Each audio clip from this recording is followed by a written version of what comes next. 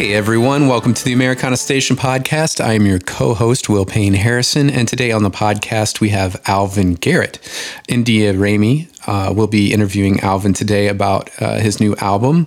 Alvin's album, The Lightness of Love, was featured on People.com, American Songwriter, Fox Soul's The Book of Sean, USA Today, and a lot more. Alvin also co-wrote the first number one to hit the Billboard Gospel Airplay charts in 2021 with Patiently Praising with co-writer Fred Jenkins III. Without further ado, we're going to hop right into it today. It's a pretty lengthy interview because India and Alvin hit it off and had a great interview, and looking forward to showing some more soon. We've got Corby Linker as well as Todd Tillman coming up on the podcast, so make sure you like and subscribe. Tell everyone you know to listen to the podcast, and without further ado, here's India interviewing Alvin Garrett. I love you, but oh, what a feeling when you hear him say thank you. You planted these flowers in this garden, but the garden needs to speak. Now you see all of this beauty, but the garden remembers when you planted the seed. You told me I was great, and you told me I was wonderful, and you told me to keep my head up. You told me it'd be hard. You told me I struggle, but you told me to never give up. So I am India Ramey here with Americana Station, and today I'm talking with Grammy-nominated and renowned soul, R&B, and gospel songwriter and musician who has a new album out called Lightness of Love. Alvin Garrett is here with me. Alvin, thank you so much for being here with me today. Thanks for having me, India. How are you? I'm good. And I hope you're doing all right. I am. I'm wonderful. See this big smile on my face. You know, we gotta make it happy. Yeah, it's contagious. And I'm so glad that I wish that we were meeting in person, but with the way of the world right now and everything going on, we're meeting via Zoom. But I am thankful that we're here together today to talk about your music. Me too. So let's just jump into it. Tell me about Lightness of Love. How did you approach this album, and how did it come about? Well, really, it was a discovery. Just say if we take it back to 2020 and all the heaviness of the pandemic, social unrest, I actually recorded an album called The Awakening, yes, which directly spoke to what I was feeling during that point in time. Yes. And that did well, but around election time and just you're locked at home and you're watching the news and you feel this weight on you, right? Mm-hmm. But one of the ways that I was able to lift that weight off of myself was through family, gratitude, enjoying what I was really locked in with, which was family and love and that lightness of it, just laughing with my kids, finding new ways to be adventurous every day. And then I started making music that felt like that. And so I said, you know what? Let me make an album that can make the world feel how I feel, pretending to be on a beach, laying in the driveway with my kids, right? Because we would do all those types of things we would just do during the pandemic, and it felt so light, you know what I mean? And so that was the space I was in when I started creating this music. I can relate to that a lot. I wrote a lot, and leading up to 2020, like in 2018, 2019, I wrote a lot about the heaviness that was going on in the world too. And really took a deep dive into some of that weighty material that needed to be said. And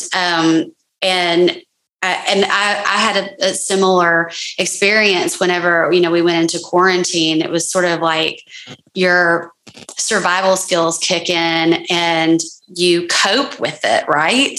Right. And so it sounds like, you were coping with it by trying to find the positive in kind of a dark moment. Is that sort of what you're talking about?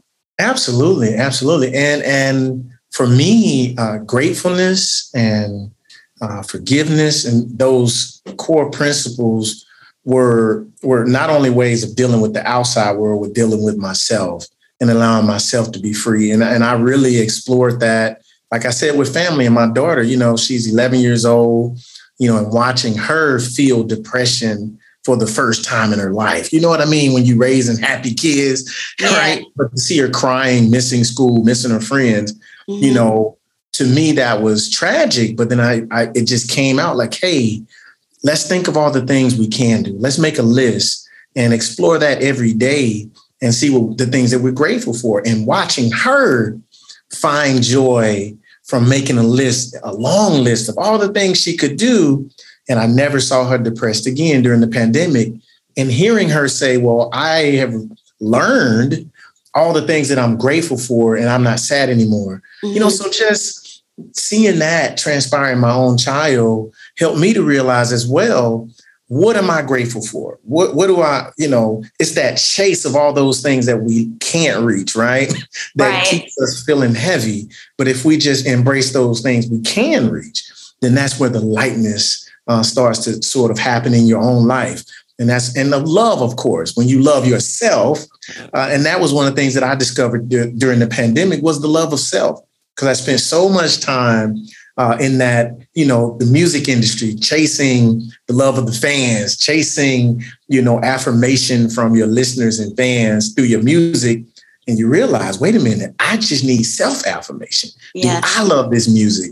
And that's what I found with the lightness of love is that I don't care who else loves this particular album. I love it. It makes me feel good. And that was freedom for me. Yeah. And I so often it's, as a songwriter and as a musician myself, sometimes you get caught up in it before you even know it. It's so easy to get caught up in what's trending and what do people seem to be into and how do I serve that demand and how do I serve that need? And you forget to serve your needs as an artist. Because I feel like creative people like us, first and foremost, we do this from a place of love and also a place of like compulsion. It's like part of us, right? Right. And so I love it whenever an artist kind of goes back to themselves and says, "What do I need from my art right now?" Absolutely. And that was the most liberating experience for me during 2020 and beyond up to this point now where I've finally found my own voice and being a, Grammy nominated songwriter, an award-winning songwriter, where you're writing for so many people and you're putting yourself in other people's shoes. You're looking at their marketing plans and you're looking at their fans in that relationship and trying to write the songs that work for other people. Sometimes you can lose the sound of your own voice in that process. And for so many years, I believe I started convoluting my own voice with the songs I was writing, for other artists. But during this pandemic, I found the voice for Alvin Garrett. Like I heard myself differently because it was so quiet. Honestly, I just spent waking up at 3:30 in the morning, just spending so much time to myself. And I was able to hear my own voice. And I was like, wow, I sound great, and even musically, since we're musicians and writers, on my previous albums, I sang in a higher register, and I felt I was really pushing. So in this latest project, I dropped my register on all of my songs and started relaxing a little more. And now my talking voice is a little deeper because I've relaxed as a person. You know what I mean? I'm not as tense and I'm not so stressed about life. I'm not concerned about who's going to buy my music or who's going to love it because I found what I love. And to me, that's that journey to becoming an artist, not just a recording artist or a performing artist or in the business of music, but true artistry is when you only care about your own creation and you're happy with that. You know what I mean? Yes, and that's that, that thing that everybody chases, that authenticity that everybody chases. And I feel like that word gets thrown around a lot, but I feel like whenever an artist is truly doing them, that's where the authenticity comes from. Right. And you don't have to sell that. It's just there. Yes. Like I tell people. The great thing is that sometimes, like a lot of the times, it sells because it's so authentic and it's so genuine. People feel that from you and they want to be a part of it too. Yeah. So like people say, you're always smiling. And I'm like, yeah, it's not because I'm happy 100% of the time. It's because I choose to smile. You know what I mean? And it costs a lot to protect a joyful existence. You have to forgive quickly, which is not always easy to do. Yeah. And even yourself, you have to forgive yourself for your own shortcomings and mistakes, to get back to a place of joy. You have to get over infractions against you. You have to get over rejection. So it takes a lot to even smile, when life is throwing a lot at you every single day. The kids in the background, right? Yeah. It's okay, girls. Right? Yeah. So when people see me smile, it's not because life is easy. It's because I've overcome a lot to get to the smile. You know what I mean? And so that's where, to me, the lightness of love is so powerful, is because when you experience true love, you can't be heavy. There's no heaviness in the presence of true love. You know what I mean? Because say if I saw you on the street and you were hungry and I'm filled with love, I'd find something for you to eat. You can't be mad at a person when they're feeding you and you're hungry. You feel a lightness, you know what I mean? And so that's an existence, not just an album for me. It's an existence where I say, I'm going to love myself first and love mankind and give to mankind so that I can feel light, right? And not so much for the person I'm feeding, but for me being the one feeding mankind with my music and with my likeness, because that's how I want to live. Right. Well, and I feel like this album and the message behind the album, the sentiment behind the album is so much what people need right now, because there is a lot of compassion in the world and there is a lot of love in the world, but the lack of empathy and the lack of compassion and the lack of love for our neighbors and, people in our communities is sort of rising to the top of our consciousness right now because of what we're going through. And I love that there's work like yours right now that's like reminding people of what it's like to love and what that feeling is. Right. And you're so right. I like how you say it rises to the top of consciousness. Yeah. And you're basically saying that doesn't mean that that's what's happening. You know what I mean? You have to be intentional in engaging the world to connect with that love and that kindness that's there, because it doesn't sell quite so easily. Drama sells, right? More and more these days. It sells. You gotta have a little drama, but it's a facade. You have more people who recognize that they're alike, more people that are reasonable, more people that are conscious of their neighbors than you would ever believe, because they're in the silent majority. Absolutely. It's like, where's the place for those that hang out in the middle that says, I may be a Democrat, but I believe in these values. Well, I may be a Republican, but I believe in these values. I may be Black, I may be white, but I believe in this. And there's just not a box to put you in that is on the far right or left. So you just hang silently in the middle, or being a straight guy that wants to be friends with a bunch of gay guys, but not be seen as gay, right? Right. It's like, where's the space for the majority of the people who say, I don't care, I just love you, right? I don't care that you're white. It's okay. I don't care that you're Black. It's okay. I love you. That's not marketable. There's no, I would say that there's not a platform or a voice that says, hold up, the majority of us out here are reasonable. We think reasonably. We're open to new ideas. We're open to acknowledging we may be ignorant, but I'm not a bigot, right? Right. I may not understand your point of view, but I'm willing to listen. That's not as marketable as the fighting and the fussing of that consciousness that's forced on us through social media, mainstream media. And that's why I always say, hey, listen, I am a voice for the silent majority, you know, a voice of reason. And so I like to put that into my music, ask questions in my music that say, you know, on my last album, I said, where are we marching? Do we know where the road's going to end? Yeah. Who are we following? You know, are we closer than where we begin?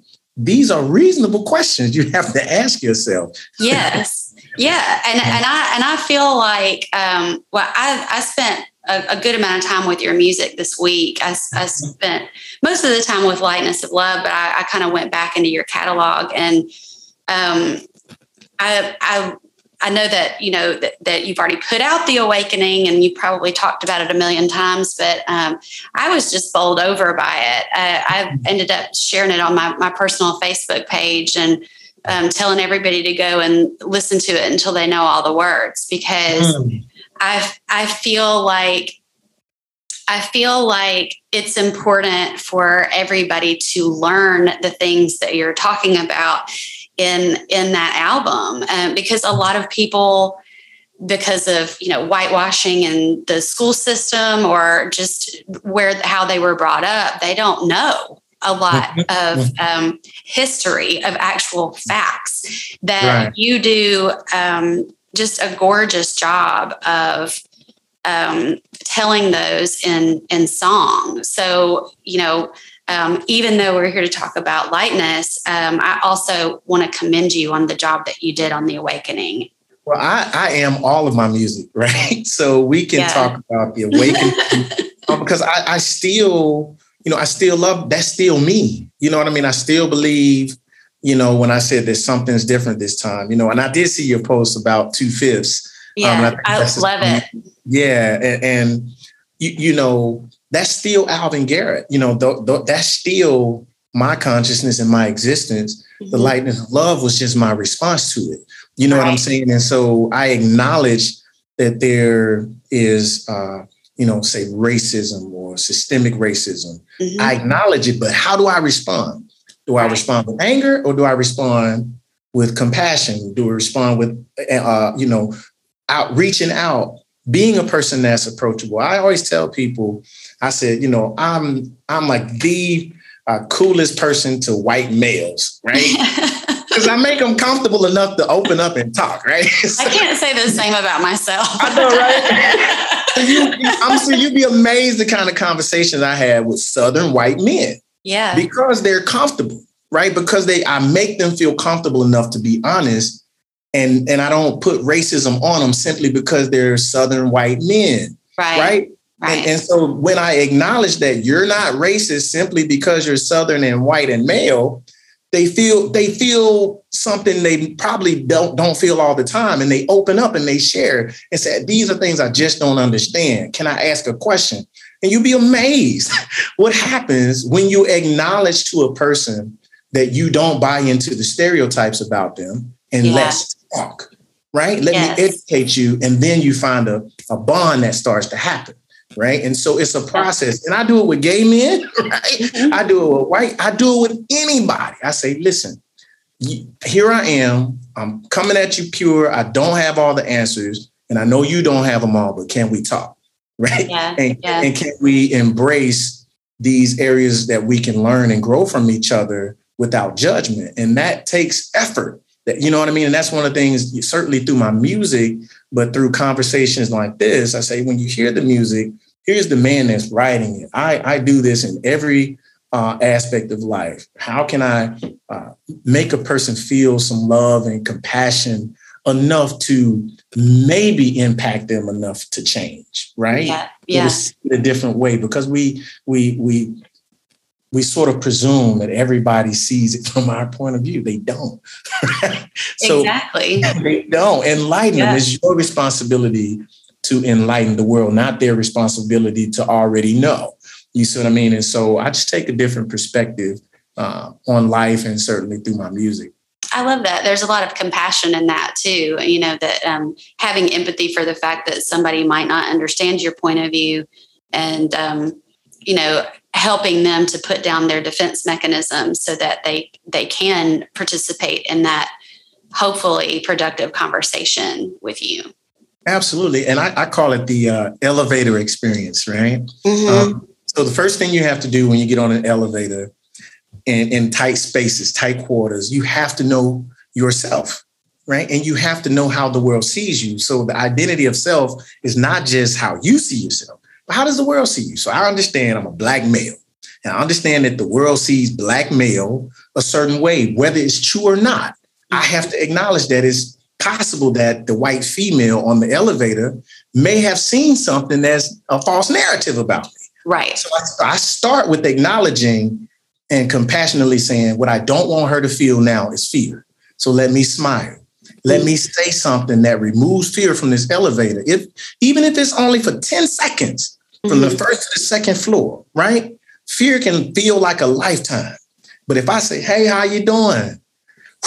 You just suck the fear out of that elevator. Now that person, for just 10 seconds, doesn't feel afraid. And you don't know if that planted a seed of change. You don't know if they actually thought that about you. But it's still, for me, I feel accomplished that I took the initiative to not say, well, they ain't going to speak to me, or she probably think I'm trying to grab her purse or blah, blah, blah. No, I'm saying, hey, how are you? Help you have a great day. That doesn't hurt me at all. Yeah. Right. I don't even know. I may never see the impact of that kindness in that tight quarters. But what I know is not there is fear. Right. So I own that. I own that as a challenge for myself. I don't expect the world to not fear me. It's my job to remove the fear. And it doesn't take a lot. Just give a little love, right? Yeah. And my hope too is that, you know, like there are so many pitfalls of social media, but one of the positive things that I've found is that there's more and more truth and education, especially about race relations in my newsfeed, where, you know, like a lot of those false narratives are getting debunked and they're being addressed where, you know, like where people who have had preconceived notions because of a false narrative that they were exposed to or the way they were raised, whatever it is, how they got there.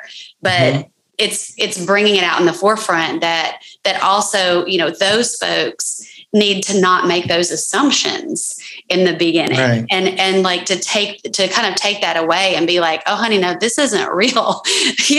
Like you need to stop making that assumption out the gate and, you know, give everybody a chance. And so I'm kind of hopeful that, like, you know, with more conversation, like we're talking about, and more of just people showing kindness to one another, no matter who they are, where they came from, or what they look like, that we'll be able to come to a deeper understanding of our fellow humans.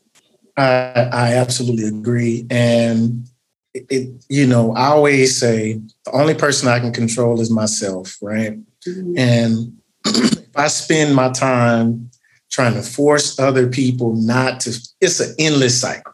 Yeah. Don't assume that about me. Don't assume that it's an endless, heavy cycle of life, you know, and I say, if I'm going to experience the lightness of love, it has to start with me. Right. Because if I meet you and I come in with a blank slate and I say, I'm going to take you as you give it to me. Yeah. Right. And I'm going to engage you from a certain default, which is I'm happy to see you. Nice to meet you. Now you can ruin it. Right? Oh yeah, there's a lot of people that can ruin that. You can ruin it, mess it up. But what I'm going to do is hold you accountable for how you interact with me. Right. What I'm not going to do is let you steal my joy. Right. So, for instance, if I'm walking in my neighborhood and I'm walking on the right side of the street, I have every right to stay on the right side of the street as the white male or white female coming towards me with their dog. Absolutely. Okay. What do? What most Black people, and maybe white people don't know this, but what most Black people subconsciously do is go to the other side of the road, right? Yield the street. because of history, because of in the past, you had to, or you could be killed, right? Yes. Well, I say I'm not going to do it because I have as much right to keep walking the path I'm on as you do. Absolutely. And what you find is the closer and closer you get to that oncoming person, they'll yield to you.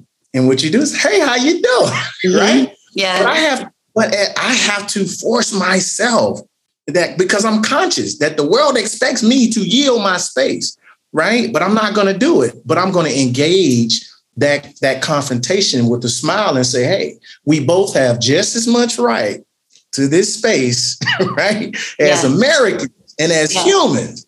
How are we going to engage? Respectfully and with love. If you don't engage me that way, I'll deal with you accordingly. Right. Because number one, I'm an American and I'm a human. Absolutely. Absolutely. And I have just as much right to this space as you. You know what I'm saying? And so I deal with the world in that way. And so I hold my head up, but it's respectfully and it's compassionately until you establish that you don't want to deal with me in that way for whatever reason. Right. Then I hold you accountable at that point.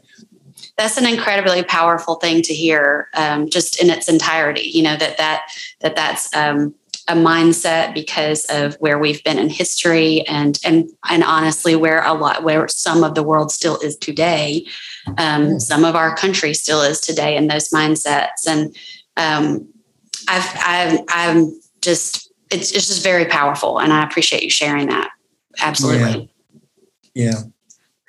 So let's talk about Lightness of Love some more. Was there one song that led you in this direction, or did you decide that you were just going to do this collection of songs and you had a concept for the album before you started?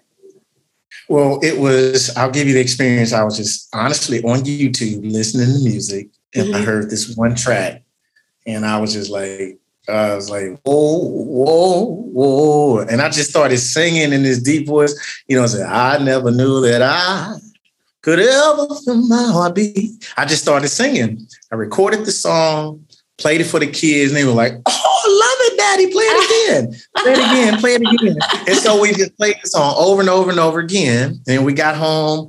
We were dancing and skipping around the house. We're gonna go together. And it was just this experience from that one song that I had with my two daughters. And they would say, Daddy, play the new song. Play the new song. And I was like, I want to do more of this. You know what I mean? And so I just dove into it, found another track from the same producers. And I said, you know what? I love their music.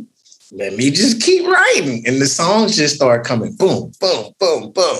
And like literally after Christmas and before New Year, I recorded 4 of the last songs in 1 week. I wrote them, recorded them, and just released the album on my birthday this year. And so it was honestly the experience of how I felt dancing to my own music with my 2 young kids who said, play your song again. And then I started thinking about everybody else's kids. Like, okay, you don't have to turn the dial. It's not having, don't listen to that. Let me skip that song.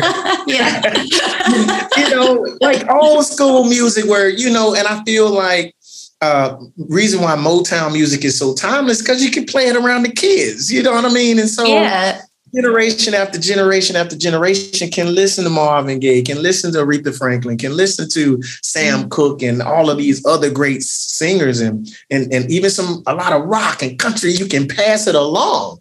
But now this modern day R&B stuff is so grimy, it's so sex laden, it's so drug. The culture that's put in the music, you can't play it around your kids if you're being a responsible parent, to be honest. Right. So it's grown folks' time. Yeah, exactly. I said, I want to make some grown folk music that's okay to play around the kids. You know what I mean? Yeah. And so I was able to pull that off with this album. And I made sure as I was writing it, that not only did I feel great as an adult, but that my kids could listen to it and it'd be wholesome enough for them. You know what I mean? And so you hear songs like In It, you know what I mean? That's just super romantic, talking about what life is like when you're with the one you love, how you can be under a bridge or on a house on a hill, no matter where it is, as long as we're together. Those are messages I want my kids to hear, whether they consciously or subconsciously understand it or not. I want them to get it later on when they're walking down the aisle with the person that loves them and say, hey, we're going to do this life together, whether we're at the worst points of life or at the greatest points of life, because my daddy put it in a song, and I understand it, so. That's so sweet. I love that. I love that it came from that place too, with you and your kids just being happy together. That's just, I can't think of a sweeter place for a body of work to come out of. And your single Flowers is such a sweet song too. So tell us about Flowers. Well, Flowers, of course, the spirit of it is gratitude. But literally, I was on the radio here in Birmingham, and they were playing some of my music. And an older musician, called or texted me and said, "Man, I just heard you on the radio." He just told me how proud he was, and he's been knowing me since I was sort of a teenager coming into Birmingham. And you may know Anthony Howes from the band Technique, since you're a Birmingham girl. I know. I'm trying to think. I know that name. I'm sure that we've probably met. He was definitely at Owners a lot. Me too. Right. We might have sat out on the porch and played chess or something. Right. He was one of those, the band was called Technique, and he was one of the leaders of Technique. But back when I was young and just sort of getting out, really talented, kind of cocky, Yeah. And he sat me down. He was like, "Hey, man, you got a lot of talent. You can do a lot of great things. If you got to humble yourself, young man, you're a little cocky." And I didn't want to hear it at the time. I'm early teen, late teens. Yeah. But I told him that day when he texted, I said, "Hey, man, you may not have, I've never told you this, but one of the things that people, applaud me about now is my humility, with my catalog and all of my credentials. They say, 'Man, you're so humble. You wouldn't expect this.'" And I said, "But it goes back to you sitting me down and telling me that I had to humble myself if I was ever going to be successful." I said, "I heard you, and I want to thank you for having the courage to tell me what I needed to hear." And he said, "Man, listen," he said, "if you can write a song that makes the world feel how I feel right now, you'd have a hit." And we literally shed tears together as two grown men. He said, "Man, thank you." He said, "Thank you so much for letting me know I mean so much to you." And I wrote the song Flowers immediately after we got off the phone, just to capture that exchange of gratitude and tribute between what I call the gardener and the garden, saying that, "Hey, this humility that you see in me is a flower from your courage in challenging me." So I tell people, when you hear this song, think of somebody that, sowed something in you, regardless of what it is, and show them the flower that, that you are, or that has come from that encouragement, be it chastisement or a pat on the back. You are who you are because of the people that you've encountered in your life, so that's what this song is all about. I love that. I think that that's just a gorgeous metaphor for that sentiment and that moment with your mentor. And it's another one of those, gratitude things too. And I feel like it even goes beyond gratitude. It's being able to say thank you, and also showing that person how they actually worked in their life after you thanked them. I think that's like thanks with a bonus, Right. Exactly. Yeah. And oh, go ahead. Oh, no, you go ahead. Well, I was going to say, speaking of Birmingham, let's talk about our fair city, because I'm from Birmingham, and I've lived in Birmingham off and on since I was like age 12. So I pretty much consider it my hometown. Okay. And so were you born and raised in Birmingham? I was born and raised in the great city of Tuscaloosa. Oh, okay. Roll Tide.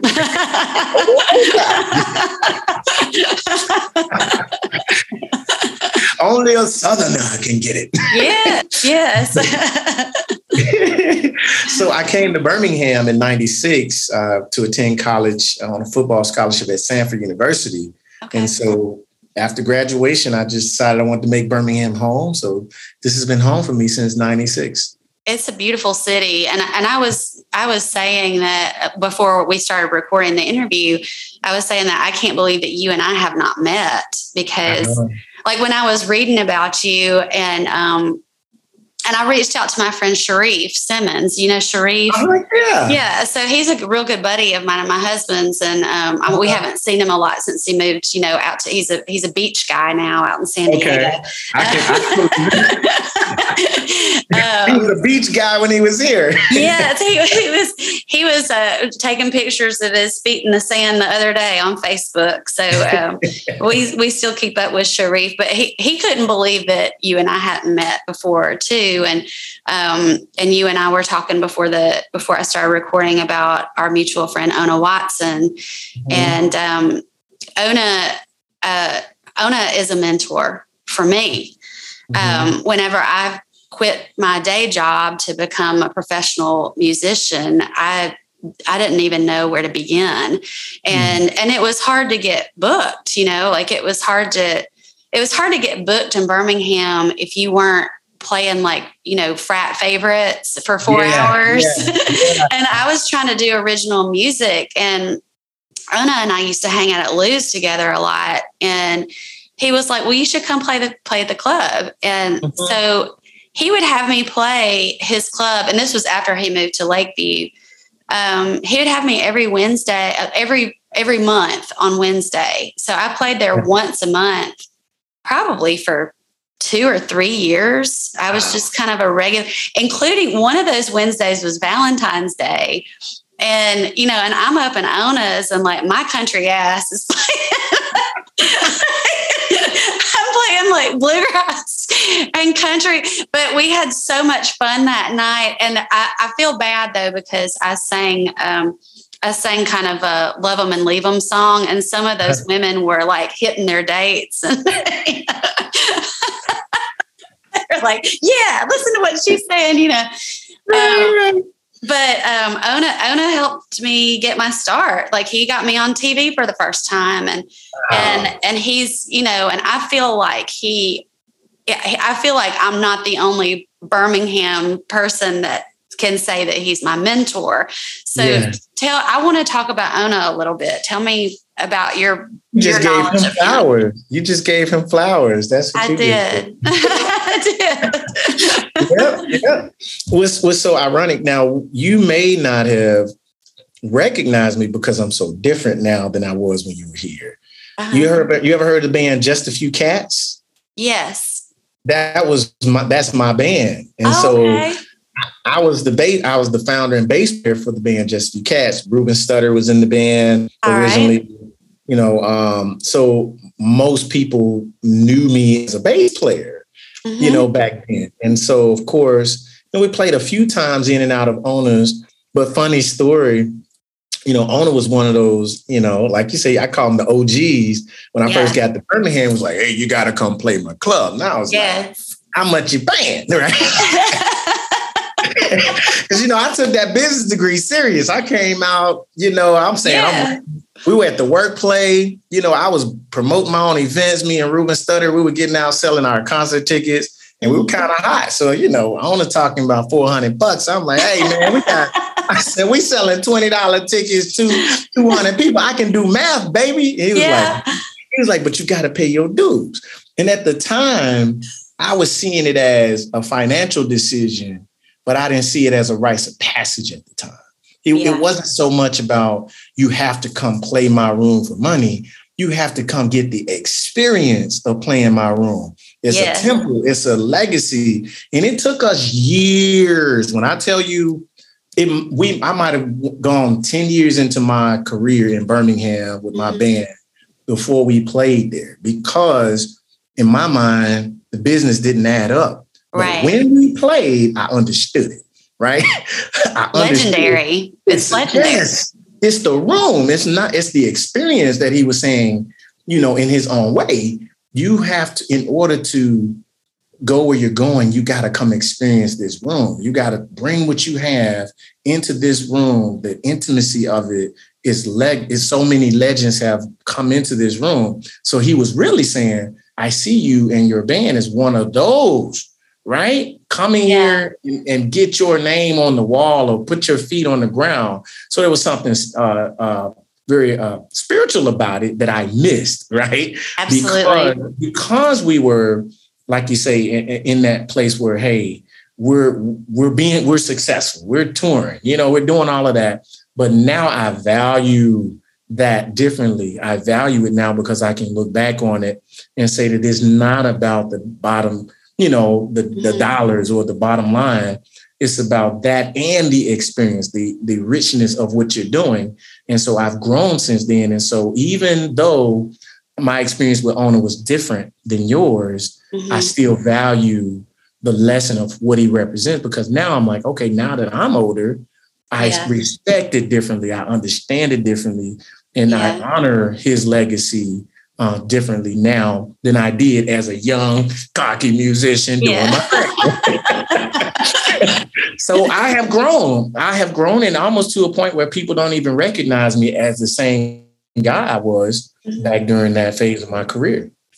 Well, I'm so glad that we're both so fortunate that we've been able to know Ona and have the experience of playing in that room and getting that invaluable advice. Like I can't put a price on the things that Ona has imparted to me over the 10, 12 years that I've been doing this. And I don't get to Birmingham very much anymore, especially with, COVID and all that.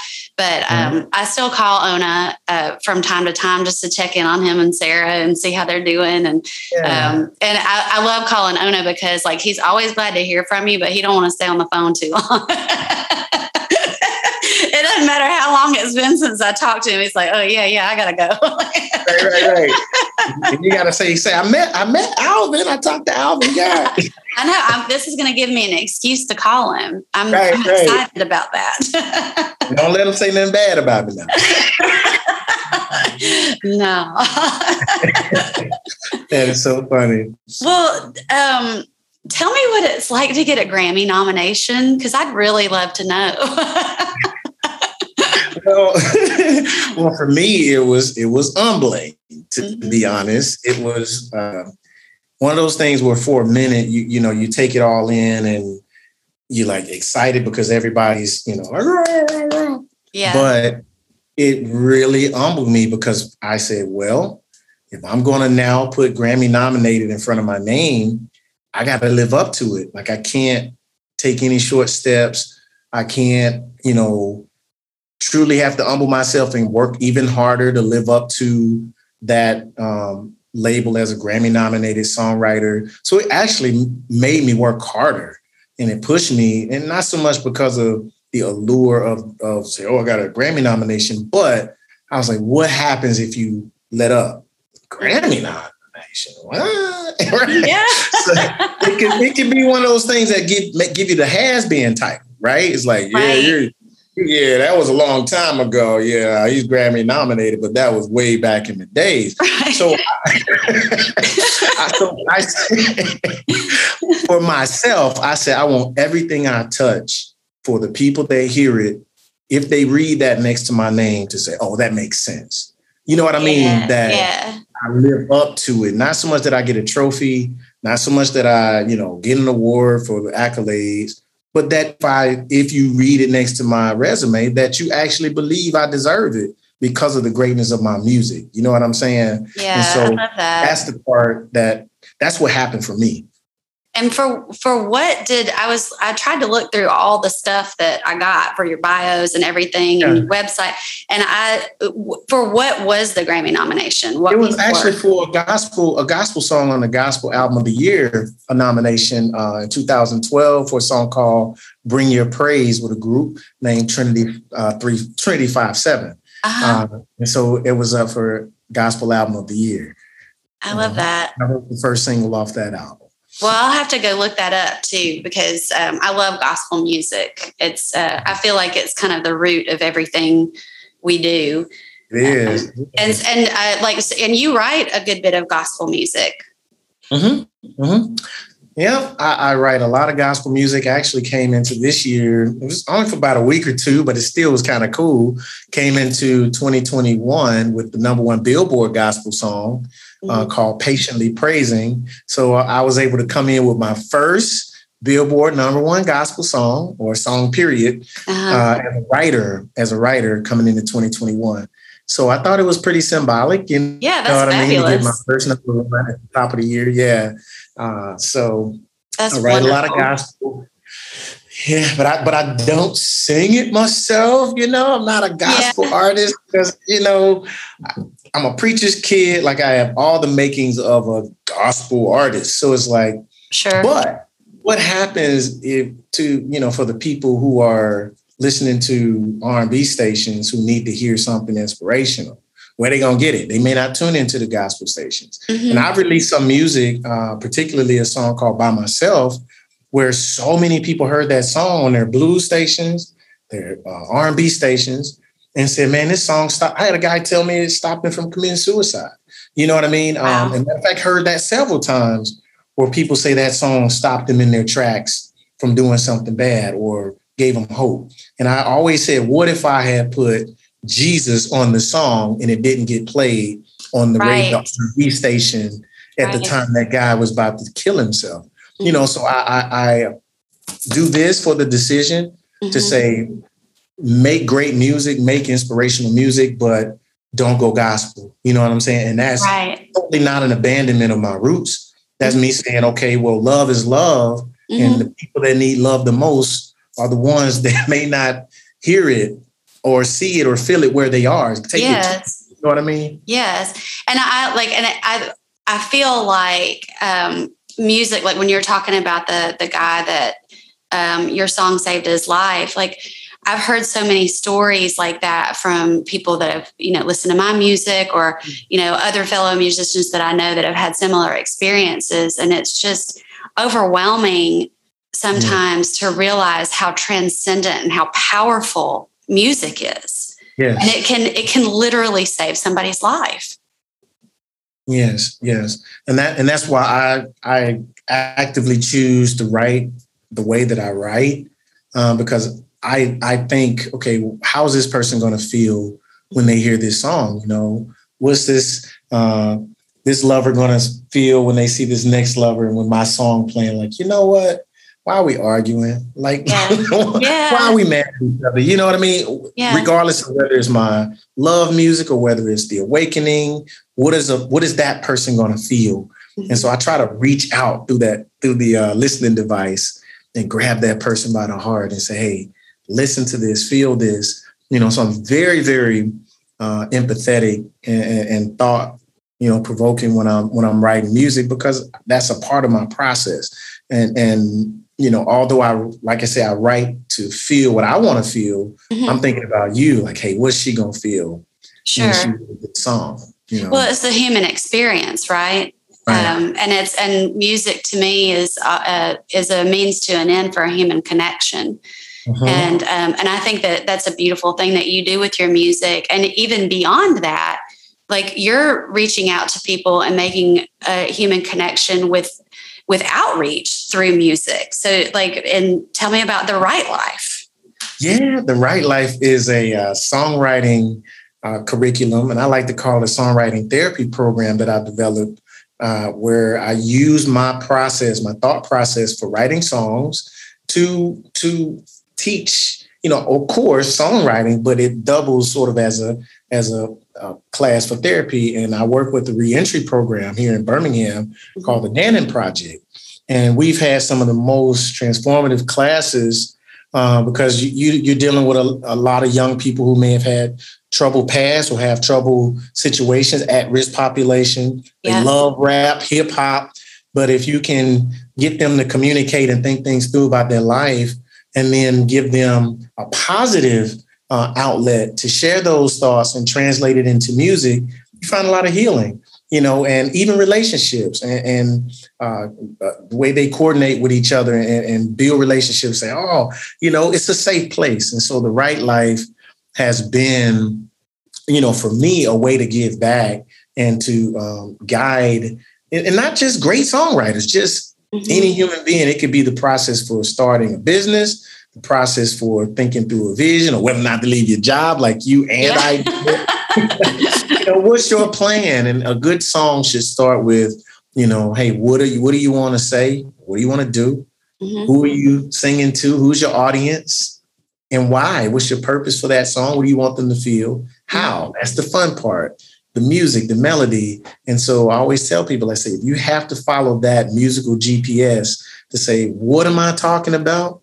Who am I talking to? And why am I talking to them? Then we can have some fun. Yeah. with the music.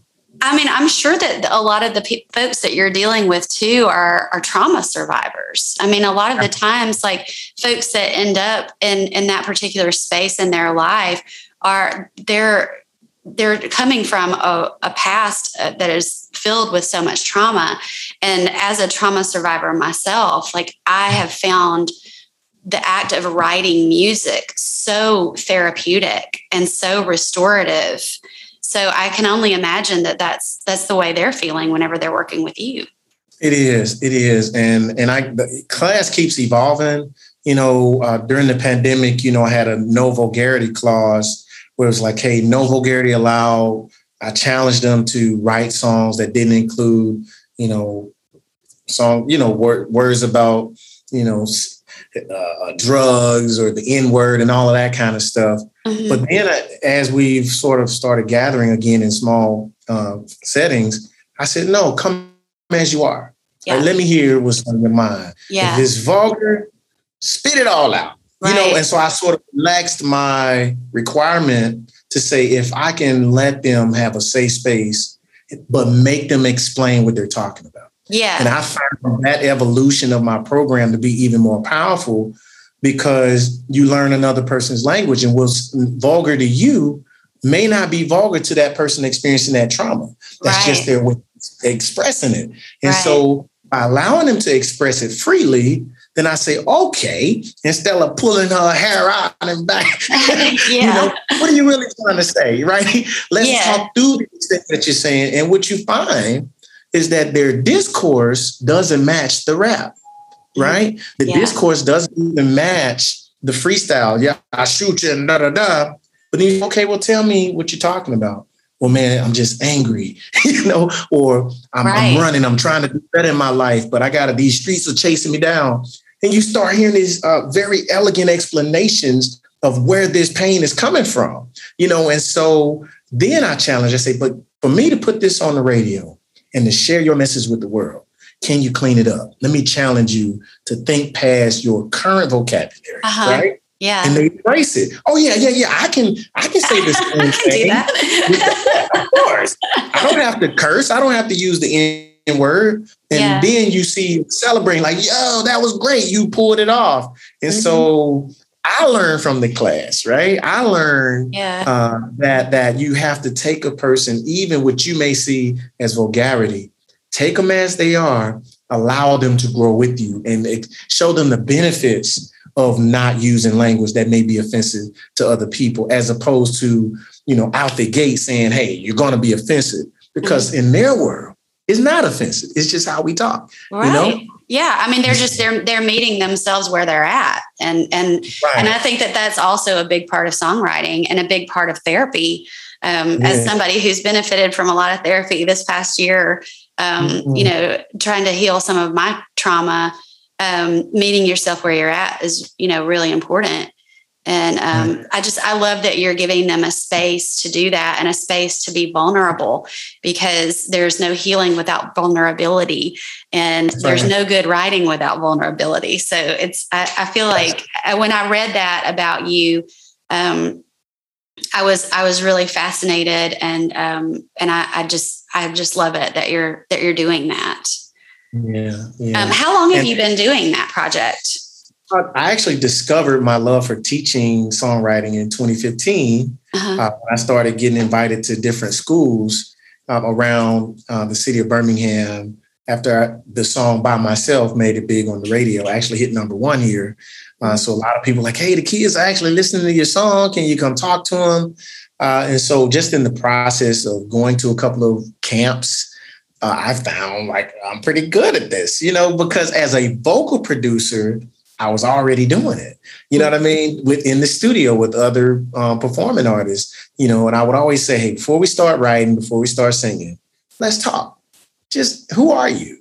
So I always tell female, I say, hey, we can't sing and write a sexy song if you don't feel sexy, right? Yeah, right. You gotta get in character.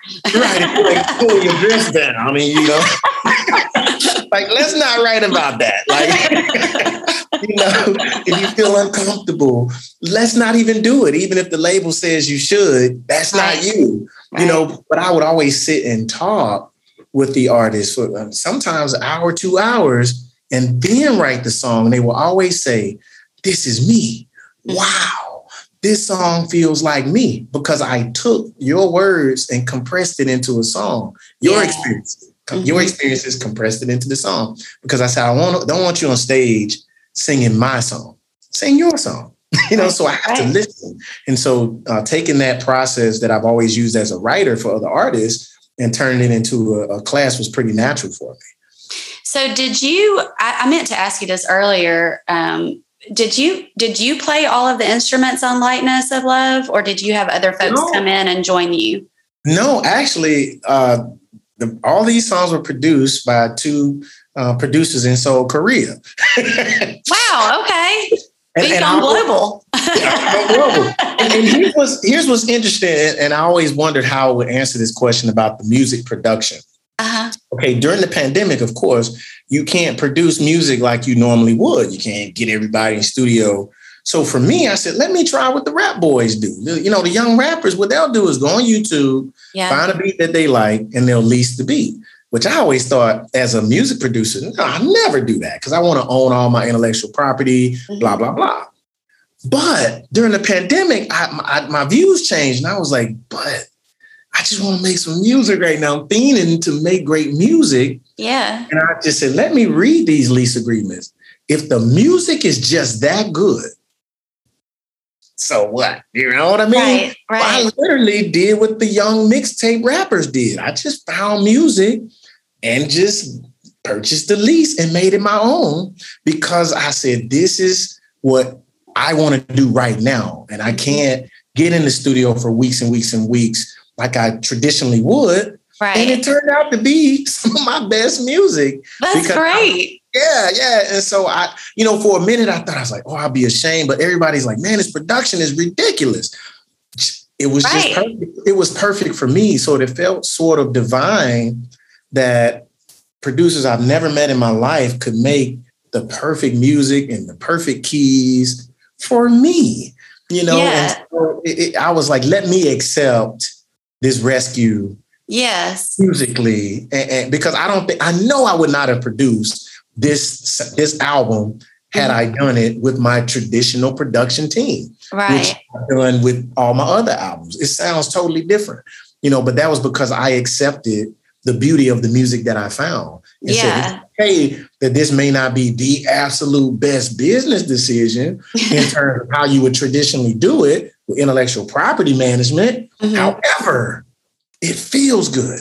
Yeah. Well, and there's so much, there's so much artistry in taking kind of a raw material like that and turning it into these songs, with the lyricism and with the style and with the performance of it and all that. So I think that was really cool that you were able to do that. Cause I was thinking, because it was recorded during the pandemic, I was like, I just had this picture of you in your studio being like, okay, I'm doing the bass parts and now I'm going to do the guitar parts and I'm going to do the drum parts. And so that's why I asked that. But I think it's really neat that's a method for doing it. I had no idea that you could lease music tracks like that. So that's really cool. And I've done a lot of production, remotely where we can just send things back and forth. Yeah. But there was something about the sonics of their production that I just didn't want to touch. You know what I mean? It felt so pure to me. And I was like, if their music makes me feel like this, if it draws this out of me, take it as it is. Don't change it. You know what I mean? So to me, the palette that they gave, with those tracks, I was like, man, this is just, And oftentimes those songs would come out so seamlessly. And I said, I'm not touching the music, just let it be. And don't be ashamed if somebody asks, to give credit where credit is due. And just sure. 2 Koreans in Seoul, Korea, making music every day, putting it on the internet like a lot of producers are doing. And I said, well, maybe this will, break down some barriers to a different type of engagement, certainly with this new world we're living in. You know what I mean? Yeah, agreed. And I think, music finds its way and music evolves. And we still have the classic way of doing things, but we're always finding new ways to grow with music and to have the music grow with us. So I think that's really interesting that you're able to do that. Yeah. Now 2022. Going in the studio. 2022. I already got the concept in my mind. I'm just. Me too. I can't wait. I cannot. I said I'm gonna pick my bass back up. You know what I mean? And yes. Because I'm a bass player at heart. You know what I mean? And I haven't recorded in a long time, nor performed with the bass. You know what I mean? That's my first love. Yeah. So I was like, on this next project, I'm going to produce and write because I can. Yeah. I'm going to produce and write everything top to bottom, with the team of musicians, old school, go in the lab, get some horns, you know what I mean? Some organ and all that kind of stuff. And I've always wanted to record like they did back in the days, and I've never been able to do that.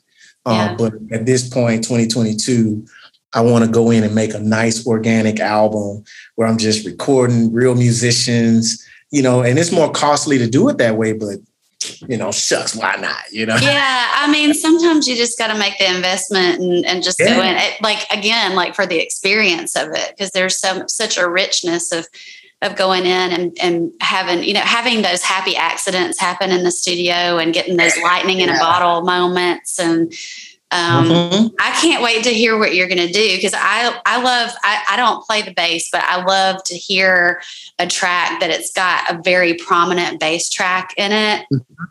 Like a lot of Nile Rodgers productions are like that, where the bass is like way out front. Like even when he produced like Duran Duran's albums in the 80s, like John Taylor's bass was like way out front and it was a part in and of itself. So I love to hear that. And I can't wait to hear what you do with it. Oh, I'm telling you, I already hear it in my head. You know what I mean? So it's they're just waiting for the right time.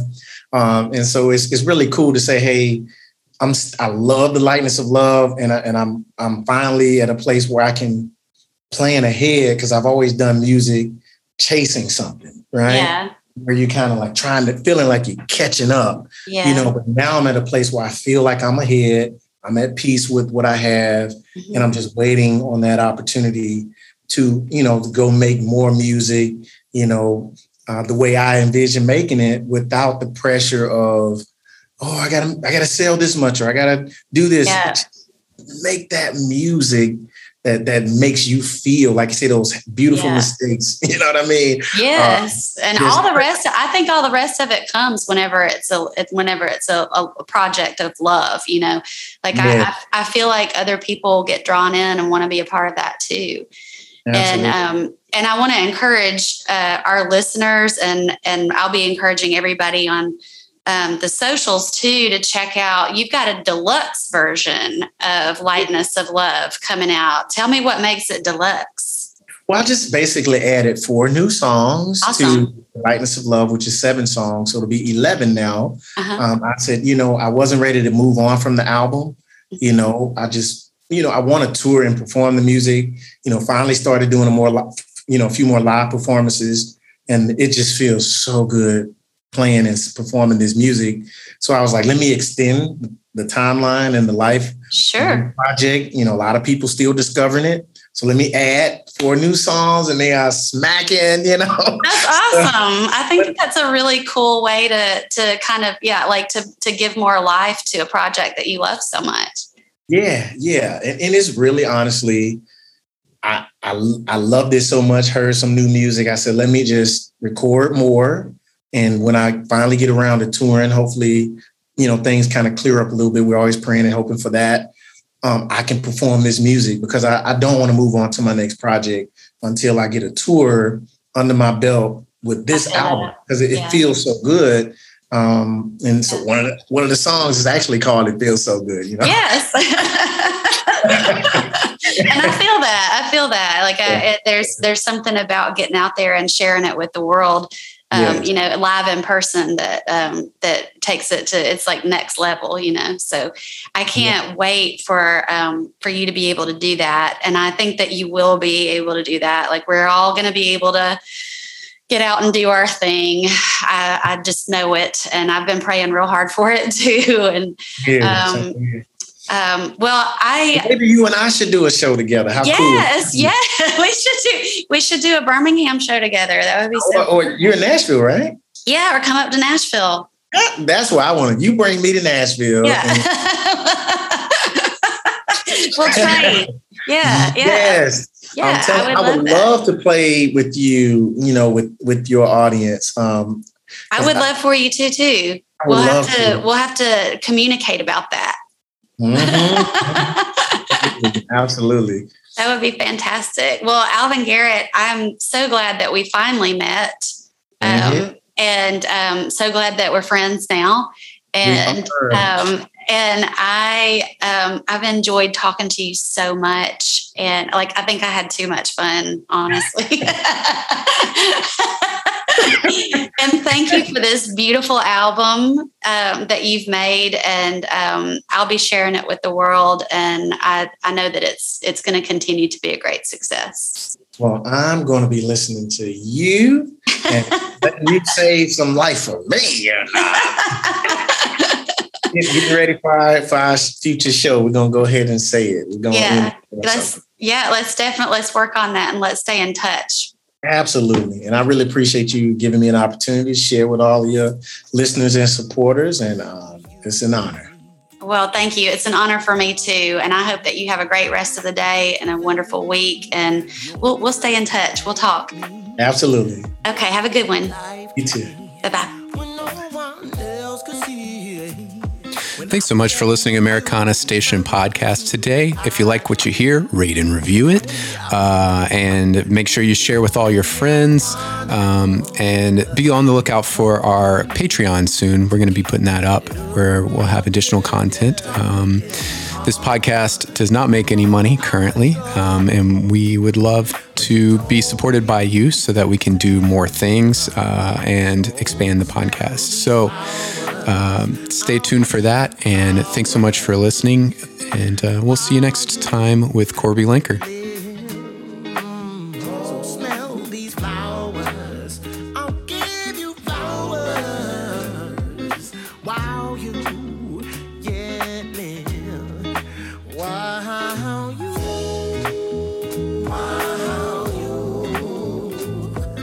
While you yet live, I'll give unto you.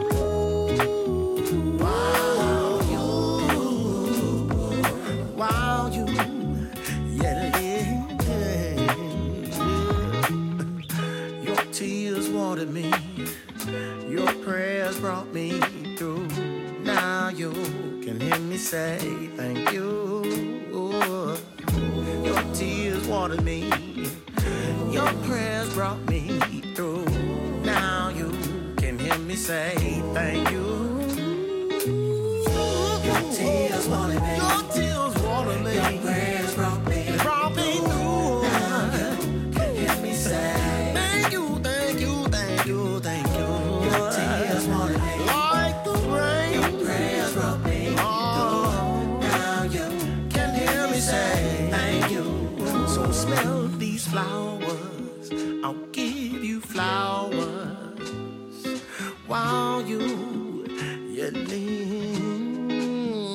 Smell these flowers, I'll give you flowers while you